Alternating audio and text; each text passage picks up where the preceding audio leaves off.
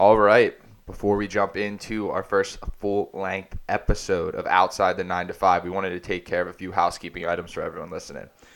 If you haven't listened to the first podcast, we encourage you to do that. It'll give you some context to who we are, Kevin Hartnett and I. Some good context on the conversations we will be having. It's only about 10 minutes. Secondly, if you appreciate the content, please share. Obviously, that's how the message is going to grow. Third, this is a learning experience for us, and we're always trying to get better. So we appreciate any constructive feedback. So the topic we're going to be discussing today, corporate career paths. I know that sounds boring as shit, but with that being said, I think we're going to share some honest opinions, some honest feedback about our experiences in the workforce and things that could be beneficial to you. Some of the thoughts we have when kind of discussing this is this what I should be doing? Is what I'm doing actually what I want to be doing? Is this getting me to where I want to go? My goals with my career? And fuck, I don't even know what I want to do. We hope you guys enjoy. All right, dude. We're back. Should we say like and subscribe? Back in the junk room. Should we say like and subscribe on every episode? Like and subscribe. Otherwise, we won't get anything, which we aren't going to get anyways, I guess. What do you mean? I mean, I don't know. People say that on YouTube videos, like and subscribe, so they get paid, right? Oh, is that what it is? Yeah, I'm pretty sure. No idea. Yeah, you get paid by YouTube by certain subscribers, I think. I have no idea. Right now there's a 5-year-old that makes like $6 million off because of YouTube people like and subscribe, reviewing toys and stuff. So maybe we'll just that kid's winning. But we're not talking about his career path today. We're talking about ours, right? Yeah, So, dude. To kick it off, why don't you dive into your how you got to where you are today from a career standpoint? Yeah. So as we touched on in the last episode, I'm 24 years old, right? So I've only been out of college for 2 years. I've been at that same job for 2 years, kind of doing different roles. The first role out of college for me was cold calling, right? So I made 7,000 calls to people who didn't know about our product and solution. And then after that, I'm more on the consultative side where I'm working with people who have been in business with us and the product we're using for some time, and I'm helping them better integrate it to their business. What's the industry? So it's financial service sales, helping financial advisors build their businesses, help them with investments, technology, basically just, allow them to focus their time on what they want to be doing, which is meeting with their clients. How many calls did you say you made So in my first year, dude, it was scary. Cold calling, I just cold called 6,000 advisors. Which you did. Those are rookie numbers, by the way. Rookie numbers. You gotta get those numbers up. Gotta pump those up. You gotta pump those numbers up. Gotta pump those numbers up. Yeah, but that's a lot of calls, right? And we basically verbatim went through the same career path. We did. We're at different spots in our careers right now. Yeah. As it stands, but we've basically had a similar journey. So, what about that was the most surprising to you? I guess how nervous I was. So logically, I understand. Coming out of college. What do you mean? Too. Yeah. I mean, it's not a glamorous job, right? It's pretty cut and dry with that aspect. If you tell people you're cold calling, they're like, ew. Literally people are just on ew. Yeah, what was the biggest surprise about that? I guess positively or and negatively? Positively, it makes me comfortable to talk to anyone in simple terms, calling to order pizza is something you even talked about that one time when we were having a conversation. You're saying, dude, that sometimes makes me a little bit nervous. I'm down to call people anytime, anywhere. I feel comfortable in conversation because I have been in the most uncomfortable conversations, right? So that's a positive. And then kind of a negative is just, dude, just emotionally, you're scared to do that, right? Even though logically it's just reps when it's cold calling, emotionally, right? I was sweating leaving voicemails, dripping sweat. Yeah, how did you deal with the emotional ups and downs of that position? Because with that comes there are people out there who are really, really good at cold calling. Yeah. I would say 99.9% of people leaving college are not those people. Yeah, I don't think I was good. So it's pretty much you're just throwing stuff at the board here. Yeah. And every once in a while you get lucky with a few in a row, and then you find these dry spells. And how did you deal with those ups and downs, especially in your first year after college, right? Yeah, I just realized that the stakes were very low. right? Like what the actual business impact it had. If someone cursed me out on the phone, I realized that it wasn't the end of the world, right? We already service 7,000 customers. One person saying, I don't want to talk to you isn't the end of the world. It's kind of the idea that like abundance mentality, right? You just grow from each call you make. So, if someone cursed me out, I'm like, all right, learning experience, right? Like maybe I introduce myself differently. Maybe I have a different tone, or maybe that guy was just in a bad mood, right? That's the thing with cold calling. It's just about reps. That's Right. why that's why I quantify it with a number, right? I didn't make 100 cold calls. I made 50 cold calls a day for 8 months. Yeah. So it took you about 8 months to get out of that position or progress into your next role. Yeah. The company. Yeah. So after 8 months, I would say 8 months in, I then transitioned into a role which was with on like what we call the relationship management side, right? People that have been working with this company for a long time and just need to better understand how to use the solution. Right. Right. And you're an internal account executive within that side. So of the I business. manage. So what is your day to day, or what are your main roles there? So I manage a book of business of about 250 clients that all use our platform in different capacities. And again, based on their business, we help them utilize the system. So that could be anything from helping them close business to, again, making sure they're utilizing the system as best as they can. And really just, this is what I call it. I say, like, we're the WD-40. Like, we just grease the wheels to make sure everything for them in our system, like, runs efficiently. Seriously, that's what I do, right? That's amazing. I'm the WD-40, bro. Just loosen those hinges up. Dude, get those doors swinging wide open. Seriously, bro.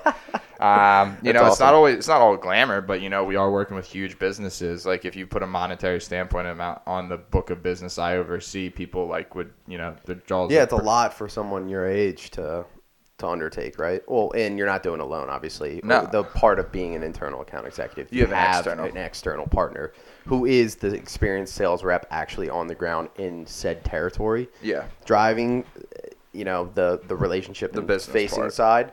But, as an the internals basically, they run. You're more the right? day-to-day operations. Like people are calling you about requests, but you're also starting to take on your own clients as you become a better salesman. Yeah. Like that's kind of the transition, and that's where I'm at now, right? Where I'm driving my own agendas, setting up calls, making sure people are actually moving business to our company, right? Because at the end of the day, I'm not just here to like please people. I'm here to drive business and drive revenue for our company, which is what salespeople do. Right. And I think we got a little ahead of what I kind of a question I wanted to ask. Yeah, go ahead. We were talking about your initial first position at SEI. What did you do? What advice would you give someone who is in or going into one of those positions or is currently in one of those positions? The cold calling one? Yeah.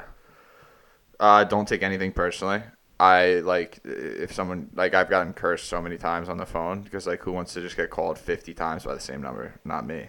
But so don't take anything personally. The other thing is use it as a vehicle to just hone your skills, right? To get comfortable on the phone, to leaving voicemails, like to just being in uncomfortable circumstances. Like yeah. So what perspective? It sounds like you had a certain perspective when you came to work. Yeah. That's a little bit different, like than someone who might just be trying to get a certain number of leads or something along those lines. I just always see my job and even my job now as a vehicle for like building my skill set, right? So Right. I always knew coming out of college, and probably this was a lot of the content I consumed coming out of college, like my senior year, was just how applicable sales can be and how important it is, right? Like you do sales in everything. If you need to sell yourself to a girl, everyone uses that example. Like seriously, everyone uses that, but it's true, bro. Like Yeah, you got to know how to be comfortable in conversation. Like you're not pitching. You're seriously pitching yourself to a girl, but like in the real world in sales, like a lot of those people are the ones who drive business, right? Those are because you can have a fantastic product, but if you position it poorly and don't handle objections well, no one's gonna buy your shit. Yeah, that's a great point. So, I mean, I just had this viewpoint that sales is, a critical place for me to start my career. And I did make the most money doing it. Like we don't make, from an industry standard, we're competitive, but like it's not like I'm out here like bragging about how much money I make because that's not like what I'm in it for. I'm in it for the skill set I'm learning. Yeah, so do you struggle with that? How do you get over that hump when your peers might not be as progressed as you are, but are making more money. So you're saying, just so I understand you correctly, you're saying, hey, they might be making more money, but maybe their skill sets aren't as honed. Well, yeah. How do you deal with people with less skill getting paid more than you? We've actually, when we were repping out some of these podcasts before we released them, we talked about this once, dude. It's like, it's very hard for me at this age to really think of a monetary like value I put on myself, on my time right now. Like, I really, like, when I try things, whether it's in my career, in other hobbies like fitness or real estate that we'll get into in other podcasts, it's like I don't really look at it from a monetary standpoint yet. I look at it like, what skills can I build and like where can I find my interests? Does that make sense? Yeah, that makes a lot of sense. So I don't let it affect me is what I would say relative to other people. When people are like, oh, I make six figures. Great. Right. So how are you, it sounds like you're rationalizing it in the sense of like personal growth. Like there's a monetary value to growth, right? Yeah. That I think a lot of people glaze over or don't. And that's why a lot of young people struggle with their first jobs, is because you don't get paid well for your first job. Yeah. Anybody. Almost anybody. I mean, people coming out of law school get the shit end of the stick when they join law firms. Like they're just grinding, right? Yeah. Well, no. Let me ask you this question then, because I know we've kind of been doing some digging on me, but the thing I'm thinking about that you just brought up, do you think people expect, like, they're given this false sense of reality because they graduated from this? We talked about where we went to school, but like, if someone went to Harvard, they expect to make this much money just because they have that degree. Like, do you feel like there's some expectation for people our age to make a certain amount of money based on their degree or where they went? Yeah, absolutely. Yeah. I think there's obviously a conception with that. Like, I 100% agree with that. I think our generation honestly just has a problem with instant gratification. I struggle with this all the time. But we talked about, like, I left college and started in the same position you did a couple years before you did. And it took me 11 months to get out of that position. Yeah. And that was like the longest 11 months of my life, dude. You were a grinder, though. I remember you. Yeah, I mean, you were in there early, bro. Yeah, I was in there early every day, doing the small things to just try to, like, in basically after 11 months, I was like, what do I have to do at this point? Like, what do I have to do? But at the same time, it's like, I'm 22, didn't know anything leaving college, so after 11 months, it's like, yeah, I knew stuff, but like, how much did I actually know? And that's like, I think that's a problem that a lot of people struggle with, is the slow progression. And like, you see all these people, all these exceptions like out there, like people who excel immediately in their 20s. Yeah.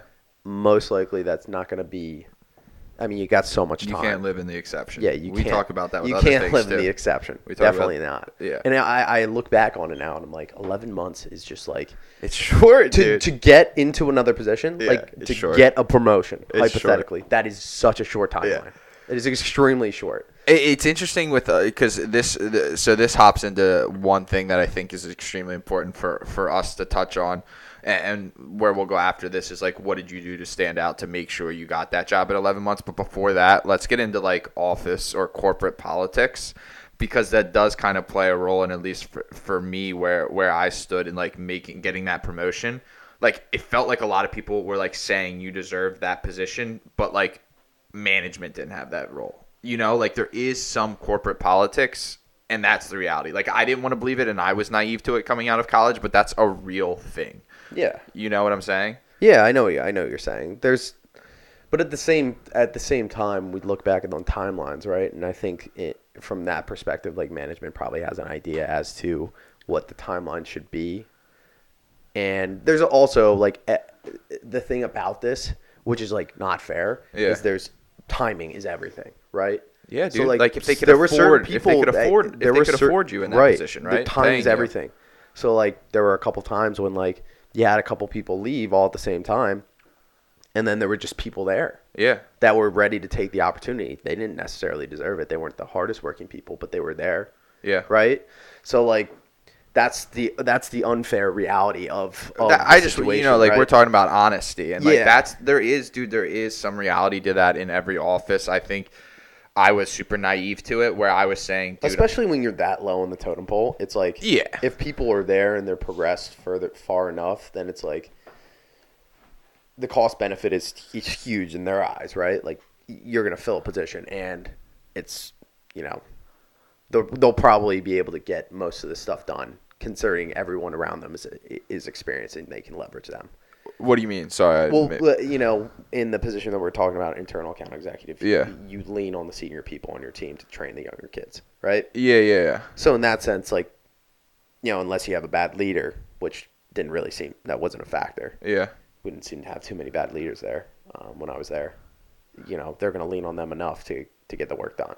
So, without adding yeah, I'm someone just else saying, there. like, in terms of opportunity in their eyes. Yeah, well, dude, they happens. run a business, right? So it's Yeah, exactly. they're not necessarily. So that's, I think, your exact point, where it's like, when you're a publicly traded company, when you're reporting, you know, different numbers to people, you might want to have a lower headcount cost, right? Yeah. You might want to have a lower personnel cost for this quarterly earnings. You might want to have a higher profit margin. How do you do that? You cut costs from a personnel perspective, right? There's things that get driven from the top up in a lot of companies that affect Kevin Hartnett's career path and Colton Richards' career path when they're 24. Yeah, but they're you know? streamlined. They're not like, it's not like individual, like, oh, this kid is, like, usually it's because of a decision that was made that is like 6 places removed from you, right? No, I totally agree with you. And I think this is a really good transitioning point, because I just wanted for you, the audience, to understand that we will address that, and the fact that there is politics in a corporate company. Like, if you don't think that's the truth, you're very naive to think that. I mean, I think some places have it less than others, but it's a reality of, like, working in a corporate environment. And then the thing I want to transition into it. Do you have something you want to end on? I was just going to say office politics is everywhere, but how you handle it is different. And that's right? beautiful, because that's the next point I want to jump into. Like, what do you do to stand out? Because we always talk about controlling the controllables. So with all this office politics we just talked about, like, what do you do to stand out? Like, so at 11 months, when they're talking about who do we fill this role with, you know, your name, Kevin Hartnett, is mentioned. Yeah, I mean, it sounds so complicated. Like, what do you do to stand out? Like, oh, there's like the secret formula.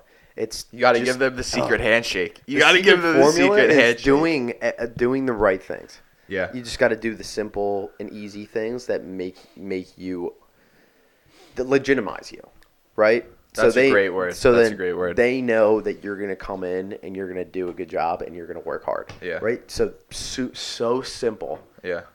Things that are just so simple, but like people won't do them. Like what? Because give me an it's example. Because you're probably thinking inconvenient. Of someone. It's inconvenient. That's what it is, right? When you start off, like, in this world, in a corporate world, anywhere at a company, like, first one in, last one to leave. We love that. I mean, you and I did that. We did that for 10 months. We were repping that, you know? So easy. Yeah. Like, okay, yeah, it eats into your time. Depending on where you're at, like, maybe it's not first one in, last one to leave. Maybe it's one of the first people there, one of the last people to leave. Yeah. Depending on what industry you're in. But to that extent, it's like, when any of those managers came in, you're always there. Yeah. Like, when does Kevin leave his desk? Like, he seems like he's always here. Yeah. Like, not that you should give the facade that you're doing a ton of work. Like, you should still be doing hard work, right? You should still be doing a good job. Yeah. But to that extent, there's two such easy things to do. You can't replace hard work, is, I think, like, the short of that. Like, exactly. You can't. There is no replacement for hard work, especially when you start out, right? Because these guys, or when I say guys, gals, that have been a manager or at the company for 30 years, they know what they were doing on a day in, day out basis for the last 30 years, right? Yeah. So if they that shows them that you're hungry, if you're showing up early, leaving late, like, and I'm not saying to work 50 hours, like, that's not what I'm saying. I'm saying there is some reality to the perception you give off to people that are your managers. Yeah, absolutely. Like, that's number one, right? Like, show up early, leave late. Yeah. That's That's it. I think we can take that off the table. And it's like the number one principle when you first start a job is always be there before your boss, always leave after your boss. One of our managers always says that. But the other thing I want to say is I'm assuming a lot of the people that listen to this are hardworking. But the other thing I'm thinking about, and I think I've told you this before, but think of yourself as a brand within your company, right? And what that leads me into, and you were great at this, was networking. So how did you go about networking? Like, are there any tips, or is it just something that you came by naturally that were like, dude, I'm going to shake hands with everyone? Yeah, I mean, I personally don't like to – saying build your brand sounds like almost inauthentic, I guess you could say. But I mean, I can't think of a better way to put it. So, dude, you're a brand. Like, I don't know. People don't want to look at it like that, but that's the reality of the situation. There's a brand behind Colton Richards at his company. Like, yeah, I mean, I would just say I'm myself. You know, like that's who I'm just who I am. But I guess we can look at to it that point, I guess. I mean, I don't sell hats with K's on them, so I don't really not necessarily. I know it. I know what you're getting at, though. Yeah, I think it's just a good way to other people are going to have a view of Kevin Hartnett, right? Yeah, like, so you want to make sure that's Kevin a good Hartnett? brand. That's what you want to make sure that view is a positive view. No, I agree. It sounds a little bit. The best advice, yeah, it sounds a little bit inauthentic, but I know what you're saying. Yeah. Get it. Go ahead. One of the best pieces of advice that anyone gave me was to literally just grab coffee with every single person that you deal with on a daily basis, or don't deal with, or may deal with in the future. Like, get to know everybody. Everybody. Did that scare you doing that, though? Yeah, terrifying. You know me. Like, I hate, like, especially in our work environment, where there's this weird dynamic, right? You're the new person there. You're just out of college. There's no cubicles. It's all an open warehouse. You can see everybody at their computers. So do you go up and do you interrupt that person and ask them if they have time, or do you send them an email? That decision right there ate me away. Dude, for hours I would be sitting at my desk like, what should I do? And it's really simple, right? Like, dude, it's scary though. At the end of the day, like after doing it like 10, 15 times, it doesn't matter. Like, just go up to the person and be like, hey, is it cool if I can put some time on your calendar to just talk about a few things, ask you a couple questions? Yeah, honestly. And everyone's like, yes. Just take a look at my calendar and send me an invite. Yeah, no, so I think our company was very receptive to the fact of like, network, right? Just like get to know people. We were a very open environment. I don't know if every company is like that. Yeah, that's true. So you gotta figure out what kind of. You gotta figure out what works. Yeah, lean on the people that are your managers and ask them what they did and ask them what you should do or who you should talk to. That's a great. Yeah, another great thing is like, who should I talk to? That every person I spoke with, I was like, who do you think would be valuable to talk to? That's a great question. Great question. Exactly. And not that you shouldn't talk to everybody because you just know everybody. And sorry to cut you off there, but it's always important to figure out who the important people are to know. And this is where it goes back to like you're saying, don't build a brand, but the reality is you have to treat yourself like a business in the company you're working for. So if that means networking with the right people, you should do that. Like, I know you're saying be yourself, but I want to make a business case that in order for you to advance in a company, you got to treat yourself like a company. That's what I'm saying.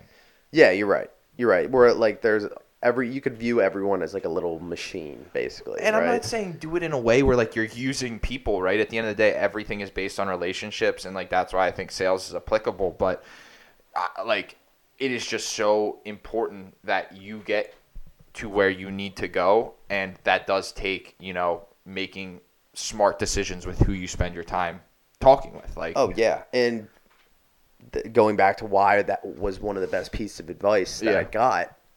Who does all the interviewing? The people there, right?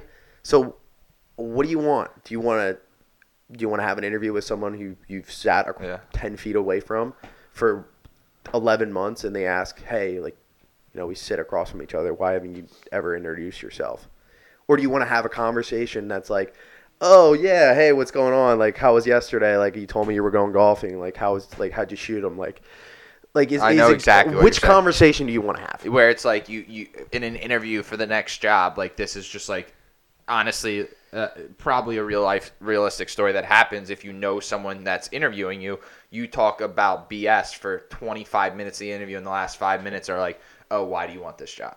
That's the last. And like, so I think that is extremely important. And to Kevin's point, like, I know it sounds simple, but probably because we've done it a lot of times, you go up to someone and say, hey, I've seen you around the office a lot. I haven't had the chance to introduce myself yet, but I would love to set up 15 minutes if, that would be all right with you.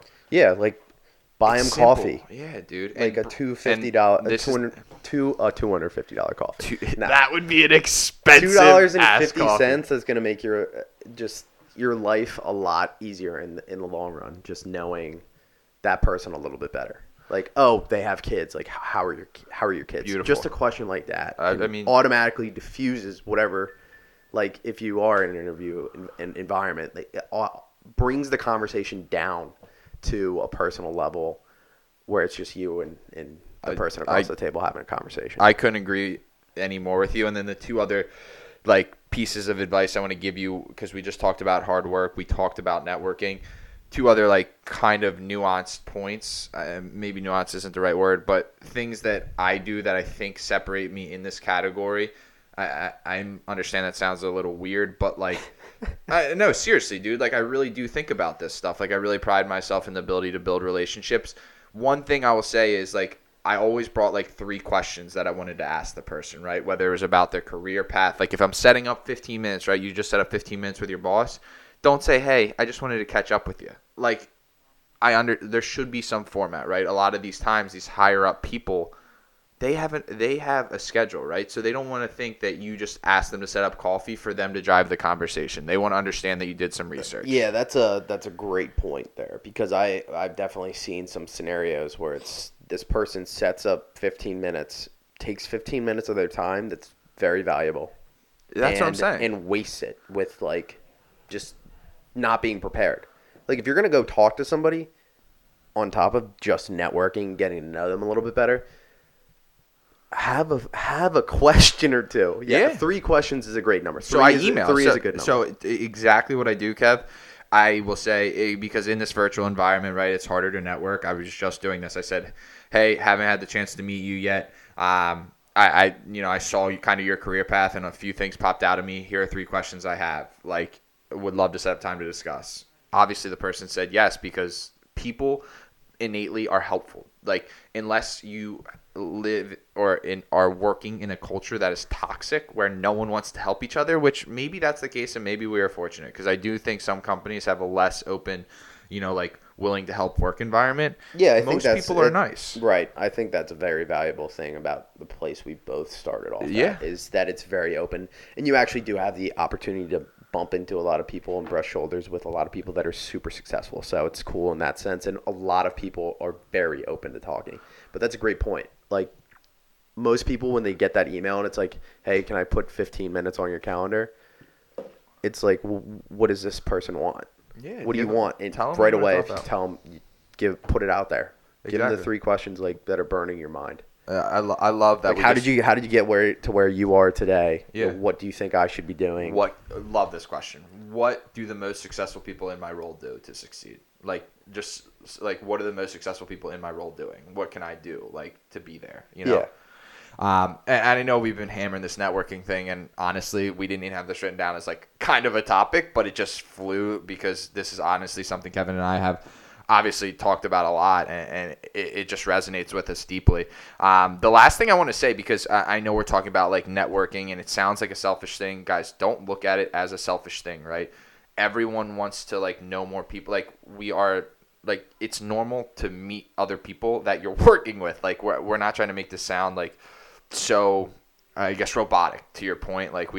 You're building relationships, and those you don't have to talk to anybody you don't want to talk to. Yeah. Don't if they're horrible fine. people, don't Yeah, exactly. You don't have to do anything you don't want to do, but just know that it's always good to maintain and keep up different relationships that are created. And this is what I'll say, just again, because I guess I'm kind of looking at this how I kind of did it for me, is a lot of the people I build relationships with at work, and I would assume this goes for a lot of different companies, is those are the people that, to Kevin's point, might be interviewing for the next job, but maybe they're helping you in your job today, right? Those are the people that you need to reach out to on a Friday at 5 p.m. for help with a question. Yeah. Who do you think they're going to answer? Oh my God, you're exactly right. You know, like the small things go so far with people that you work with. Bingo. Like just maybe like a coffee every once in a while or breakfast. You know, I used to do that. We in the internal account executive position, you brush shoulders with the service people a ton, and their job is very hard. Yeah. And showing your appreciation for them is can go, you know, very far.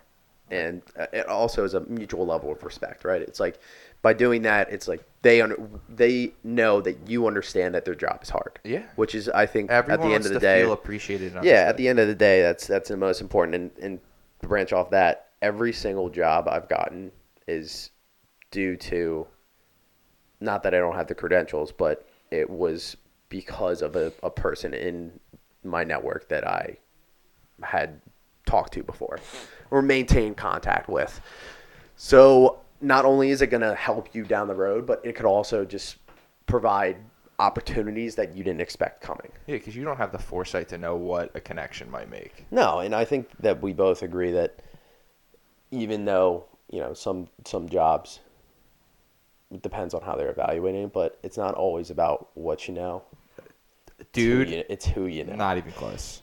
It's Exactly. not even close to your performance. Well, it just gets you in the door, right? Yeah, You still have to be vindicated from that perspective, but you know, if you can get those opportunities, those extra opportunities, they're like gems. Yeah, no, I agree with you. I think we hammered networking. I honestly didn't realize that we were going to pop like that on that topic. But so hard work, I think networking, and obviously all the, you know, good advice we just kind of gave you guys. Is there a third thing you're thinking about, like, to really stand out when you get into the workforce?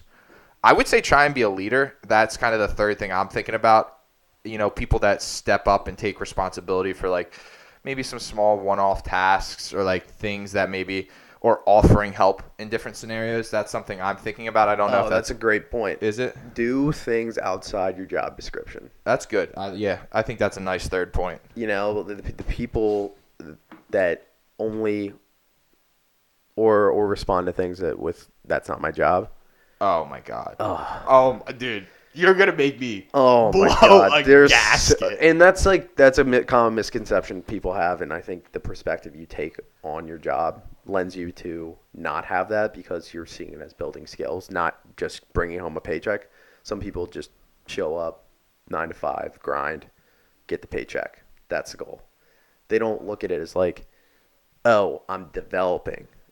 This is me developing skills. This is me progressing. This is me not necessarily even down the line of whatever set career path you have. Maybe you want to branch out somewhere else. Like, this is what I had to do when I was in that position where I really did not enjoy it. Like, I jumped out of my current role into a role that I thought I would enjoy.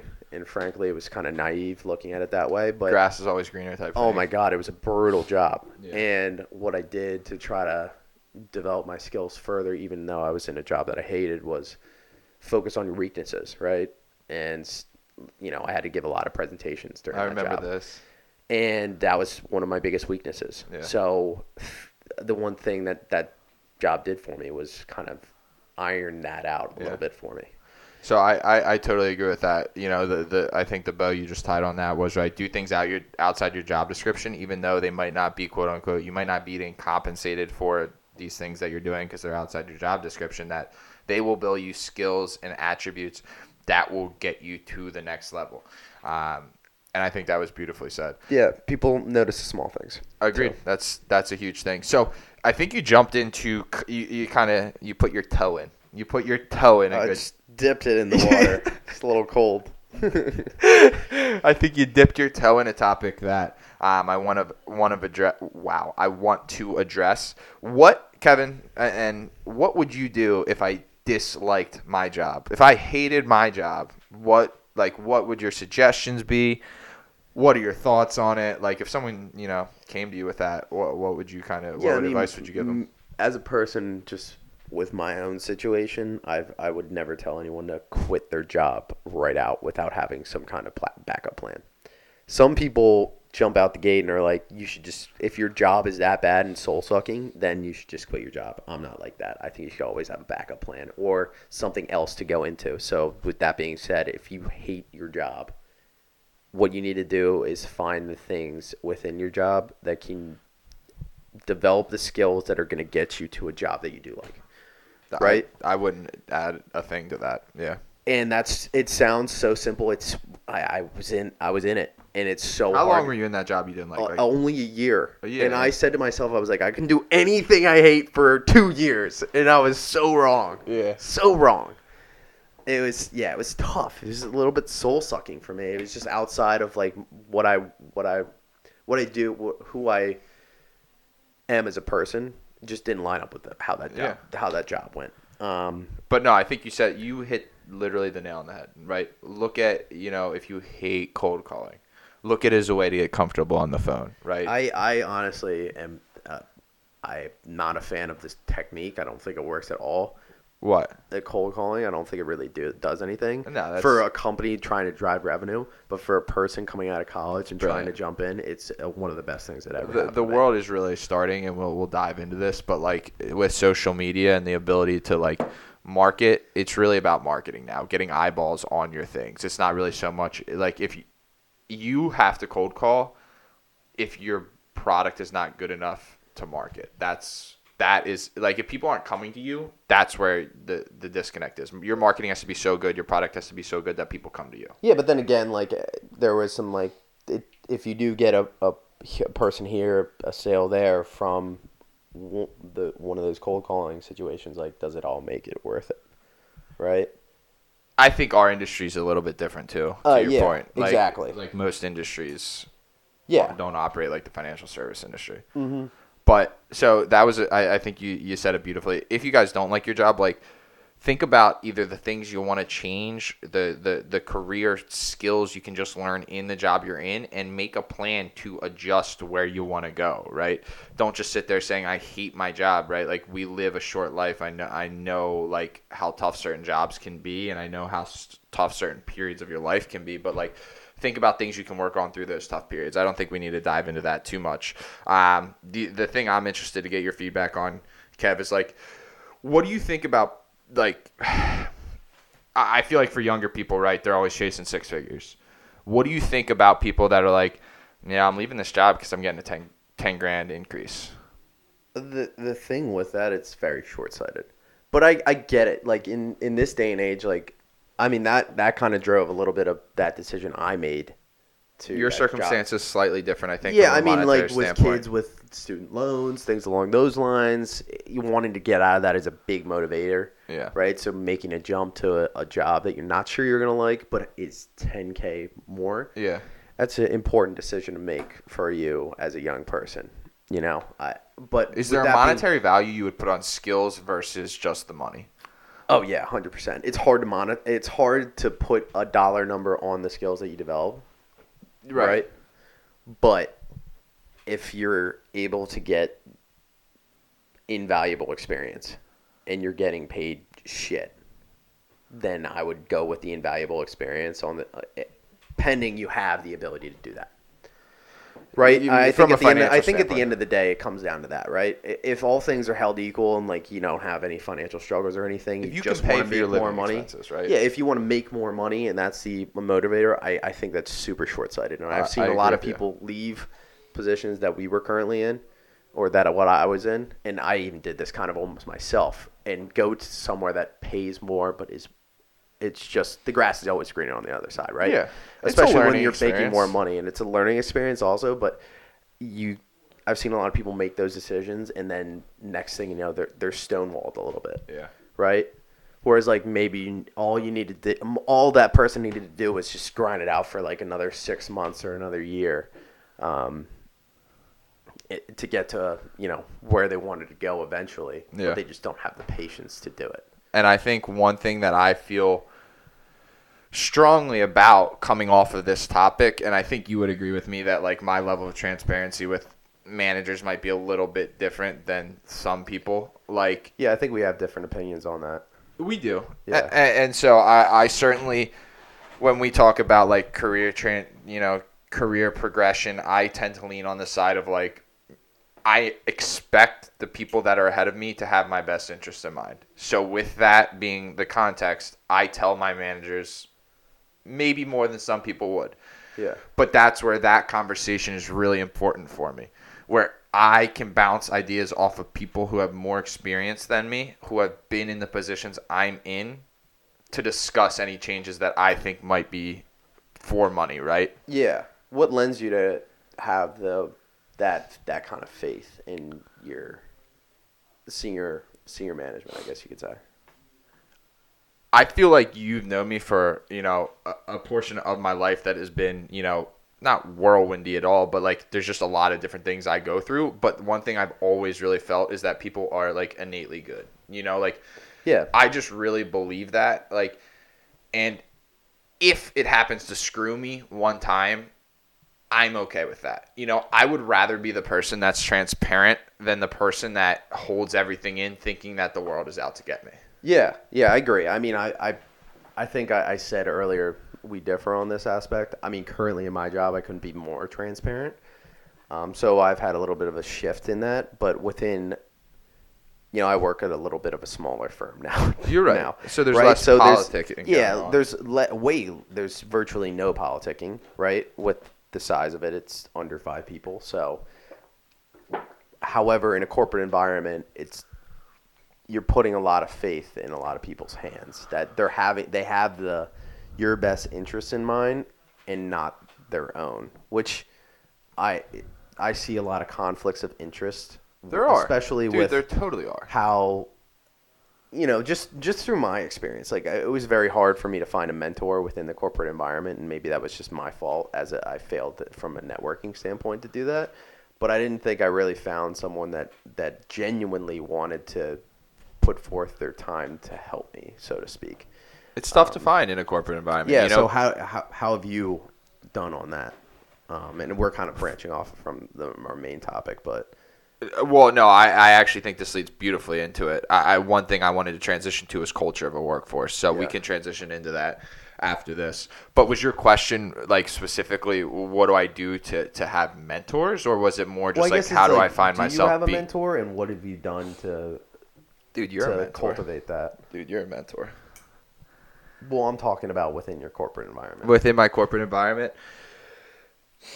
Right, so like I look at people going back to that. Like, yeah, you're my mentor, right? Yeah. Like you saying that to me, like I don't have any interest in like I just want to help you, right? Like, yeah. I just give you like what's worked for me, what I find has helped me, right? I don't have any interest in like if you decide to not do that, then it's whatever. Like I don't care. Yeah. Like, you're making your own decisions. Whereas like if it's somebody who's a manager, if you don't go down that decision, you don't make that decision. You go a different route. They lose me. Then they lose you, or like then it's there's a conflict of interest. I see exactly. Like the investment they put into it. I see what you're asking. They're not getting the return on investment. I see what you're saying. I tend to, and again, this maybe goes against some of the points I said earlier. I tend to naively, believe that because of the relationships I built, because of the personal level, I feel like I'm on with some of these people after a couple years, that they will look out for my best interest. That could be naive and, contradictory to the fact that there is some politics that go on in the office. But I for myself right now and where I currently stand in my career, I think that has actually helped me and excelled me. When I can have open conversations with managers that have been here for 10 years and they feel like people are like, not petty, that's not the right word, but like people like just come to them with these weird ass issues. That's not me, I don't do that. So if I bring an issue to them or I say, hey, I want to work this place for, in the next 12 months, I feel like they make a concerted effort because I don't bring them bullshit and I have a real relationship. Yeah, that's a great point. I think that's a great overall point for somebody going into the workforce is don't have complaints. Like don't ever go to somebody with constant complaints. Because then they won't listen to you when you have a real issue. Exactly. Then when the rubber hits the road and you actually have to get shit done, it's going to be impossible to do. Yeah, no, I agree with you. So that's a great point for people. And I'm firing from the hip right now. Oh yeah, this is just straight off the hip. But 360 no scoping it right now off the hip. I feel like I'm flowing, dude. So wait, this actually, because we're not going to dive too much into. I was just gonna say like put a bow on it. Whatever you want to say. Put a bow on it is to if you do have a complaint or you do have a problem, come with a potential solution to that problem and ask them like. It's a great way to ask them for their opinion on that. Such a good point. And we'll give you a prime example because I know this was on our list of things to talk about. Say I'm overworked, right? What are some potential things you could do if you feel overworked? One is you bitch about it, right? You saying this is outside my job description. This is not the job for me. And then you tell everyone else, and it gets around to your manager. That's one option. Obviously, worst case scenario. But the other option is door number one is I'm making it sound attractive, aren't I? Making it pretty easy, huh? Door number two, and this one's lighting up a little bit more, is you go to your boss and say, "Hey, I feel like I have a ton on my plate right now. What do you think is the best way for me to prioritize these?" You ask him, dude, or who, like you ask the manager and say, "Hey, I have this list of 195 things to do to get done in 12 days." You know, I don't know why I put those numbers on it, but you know what I'm saying, right? You have a ton of things to get done. Can you help me prioritize these? You know, I feel like I maybe they should be this way, but what advice would you give me? Yeah, I mean, something along those lines sounds like a great idea. That's what I'm saying. What you're getting to is be transparent about being overworked, or if you be transparent about not being able to handle the workload that's been dealt out to you. Beautiful, and then this is why I'm going to bring it back home for you guys. I'm going to say that I'm bringing it back home. You guys should see my facial expressions, the way my hands are moving. It's crazy over here. No, but this is why I want to just make it clear cut for you guys, because one situation is the manager gets the work not even done correctly because you didn't bring how much work you had. You didn't tell them how much work you had, and then it gets done very shittily, and you're pissed off that you have all this work, or they get it done the way they want it done, you know? Yeah, I mean, worst case scenario in that situation, right, is your boss tells you to figure it out, and then it's like that was already your problem in the first place. Like that's what you were gonna do anyways, right? Exactly. So at least, and I think, and for the most part, I mean, from my experiences, every time I've done that, obviously it goes back to the same example we had about complaining, right? You can't do it all the time, right? But when you're in a situation where you're obviously like you've proved yourself and you hit a wall, right? Dude, it's normal. Like it happens. Like not everybody has the work capacity of Elon Musk, right? So like if that guy is a goddamn robot, dude runs like 5 different companies on a daily basis. So I read he works in 5-minute increments. I'm like, dude, it takes me like 5 minutes to log on my computer sometimes because I forget the password. Like, you must have a fast computer, yeah. Bro. Oh my gosh, that's dude. Nuts. Yeah, like that's crazy. I know, bro. I've heard him talk before, and he's like a robot. Well, dude, he thinks like he processes it. I feel like when someone asks him a question, it goes in his brain and turns a little bit, and then he goes, "Okay, this is what my computer's telling me." You know what I've noticed, which is a complete off the track observation, is that really smart people pause before they say stuff.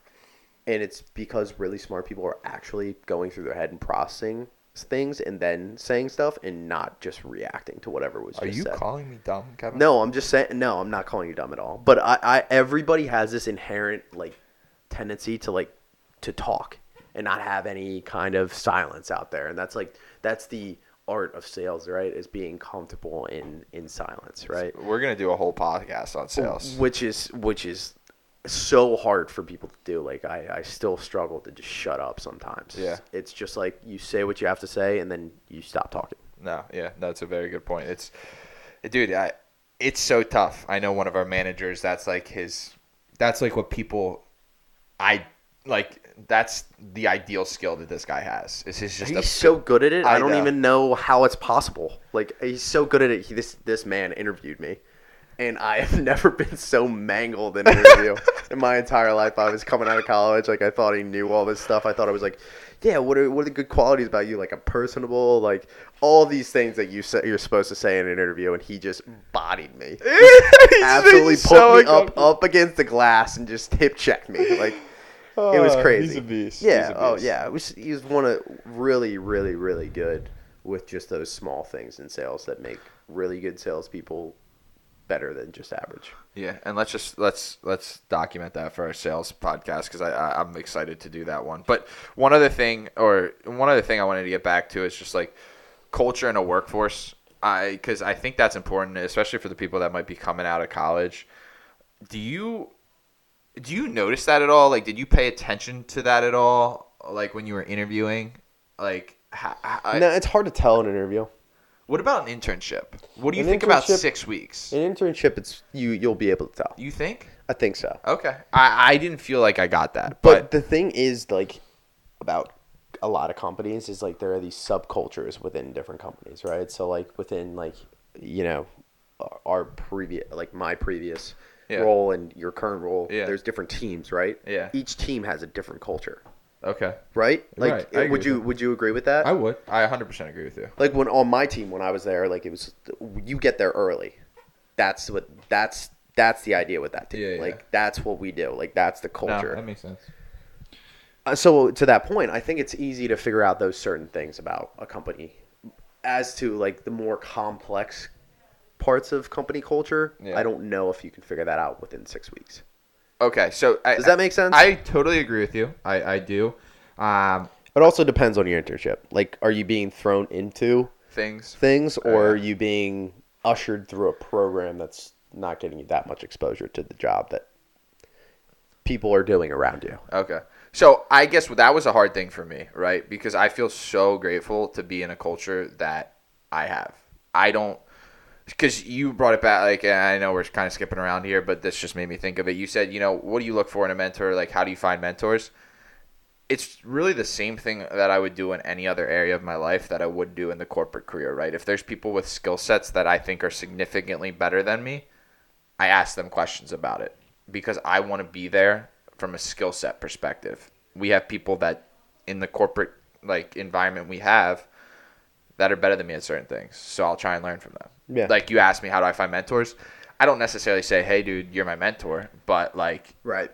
I'll reach out to them and ask them questions about the thing that I want to get to their level on. Yeah, I guess that was my problem. Maybe I just wanted them to have a button of my face on their chest all day, being like, cheer "I'm for Kevin's Kevin. Go mentor." Kevin. Yeah, a little cheerleader in the Go corner. Kevin. Right, but that's a great point. That lends it to like, even though like I harped on like not having a mentor, like there are those people that are certain mentors in areas, right? Yeah, and I think dude. that's a great point. I don't think like one person can't be great at everything, but certain people are really good at other like certain things, like you know the head honcho who's very good in silence. yeah, dude. No, Like, how do you do that? What do you think of when you're being quiet? I don't know. Like, I was gonna say a very rude thing, so I'm not gonna say it. But, Oh my gosh! like having sex with your grandma or something. Oh my gosh! That's what I was gonna say. That's very rude. That's very rude. Very inappropriate. I'm sorry, dude. I mean, I am 24. Sometimes I make inappropriate jokes. Yeah, it's messed up, dude. My bad. It's messed up. But wait. So I know we got off track with the mentor and culture thing. So this is what I at least and jump in where you think it makes sense. But this is what I was thinking from a culture standpoint. And when I came out of college, and I think we'll dive more into college on another podcast because we are already bumping up on an hour here. But when it came to interviewing, I interviewed like 15 different places. Like I interviewed a lot in a lot of different cultures. Like I interviewed at some of the larger banks. I interviewed, in different wealth management groups, different financial advisors' offices. What job did you want the most? I wanted to be in wealth management. I wanted to talk to people. Out of all the companies that you interviewed A with. Goldman job. Goldman job. Strictly from an ego perspective. Classic. Yep. Strictly from an ego perspective. I think I was like probably. I think it was Goldman or. You're trying to one up me right now on the first episode. I'm trying to one up you. Are you well, trying to? Neither of us got the job. So, spoiler alert! They didn't want us, but we wanted them. God damn it! You're Yeah, right. every relationship in my life. Now you just derailed me, dude, and now I'm just mentally exhausted. No. I feel defeated. No. I was saying culture. So this is culture. But Yeah. what I was going to say with that is things to look for. Yes. Is are the people around you complaining That's a good question. constantly? That's great. It's okay to complain every once in a while. Everyone does it. Yeah. It's all right. It slips out every once in a while. Sometimes when I You gotta do let it, the air out. yeah, sometimes you just gotta let things out. And Yeah. When I do it, sometimes I feel a little bit better, but then I'm also like, I just complain don't do that. But at the same time, like, you have to realize, like, if people are complaining all the time, then it's probably not going to be a good fit, regardless of whether you like the job or not. That's a good point. Like, people make the job for you, right? That's beautiful. I think that's a great point. Like, that's where I was You going. could have your dream. I saw this on, like, LinkedIn the other day. I was like, got my dream job, showed up, hated it. The people there were awful. Yeah. Like, and they got their dream job, right? So you could have your dream job, and if the people around you are just soul-sucking, complaining all day long, don't want to do anything, then, yeah, like, you're not going to be happy. Like, you can't be happy amongst I think you're really good at this, but I can't personally be happy around a bunch of other miserable people. It's just it wears on me too much. No, that's, dude, you said exactly what I was going to say. I guess the way I'll just concise it down into my understanding and, like, what I heard you say is, like,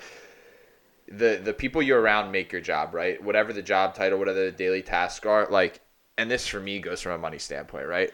I love the people I work around, and I sincerely mean that. And I always tell college kids if they reach out to me. Oh, yeah, it was an awesome experience. That's like, what I'm saying. One of the best places. I probably, like, always give them shining recommendations, like, whenever people talk about it. And this is what people like, and if you guys, like, want to reach out to me about questions about college, feel free to. But, like, when someone does reach out to me and they're saying, you know, Colton, what should I look for in a culture, like, in a company, like, where I want to work? I say, you are going to be way more successful in a culture you enjoy, rather than a job. Great point. Like, and I truly, sincerely believe that, even though I got, you know, rejected literally 12 times from these companies that I thought on paper were better than the company I'm currently at today. The reality is I'm successful in this culture because of the people, because of the work dynamic we have. And I think that's incredibly important. And the last thing I'll say as, like, a caveat to that is when you're interviewing for these places, guys, you're switching jobs, find some connection and reach out to someone on the personal basis before you interview. You're not going to understand the company culture in an interview typically because you're not going to be comfortable with the person you're talking to, etc. Like, you are going to only understand that if you develop a personal relationship with someone in the company. So I think that is where I would say, if you're trying to find out the culture of a company and you haven't worked there, find a connection with someone, and that's how you should understand the culture you're in, because, again, that is what's going to make you successful in your job. Yeah, that's a great point. I mean, because reiterate people have been doing all that. of that. Yeah, people have been doing that. They've been calling me and are like, "What do you think about this culture?" And I'm like, honestly, man, I wouldn't be here if I didn't enjoy it. Like, that's how I first answer, and then I go into more detail about why. Yeah, and I think also to think about, because it's very hard to weed out culture. So most likely you're going to be in places where the culture isn't exactly the best thing ever. Yeah. People always act like you can't change culture. Like, if you stop complaining and you respond to things differently and you show up early, you work hard, like, you can start to change that culture. That's a very good point. I think we've like, seen when people, some of that. We saw some of that, though, is what I'm saying, right? Like, yeah, when exactly. I started, it was a different culture than where it is today. Oh, like, wow, dude! I'm You're not gonna saying put that. They should put a statue. God, of people you are up gonna there. be like, this kid is a This loser. kid is no, the man. God damn it. No. I understand what you're saying, though. God damn Like, it, it's fun. I'm sorry. It's crazy how cultures can change so quickly. That's right? important, though.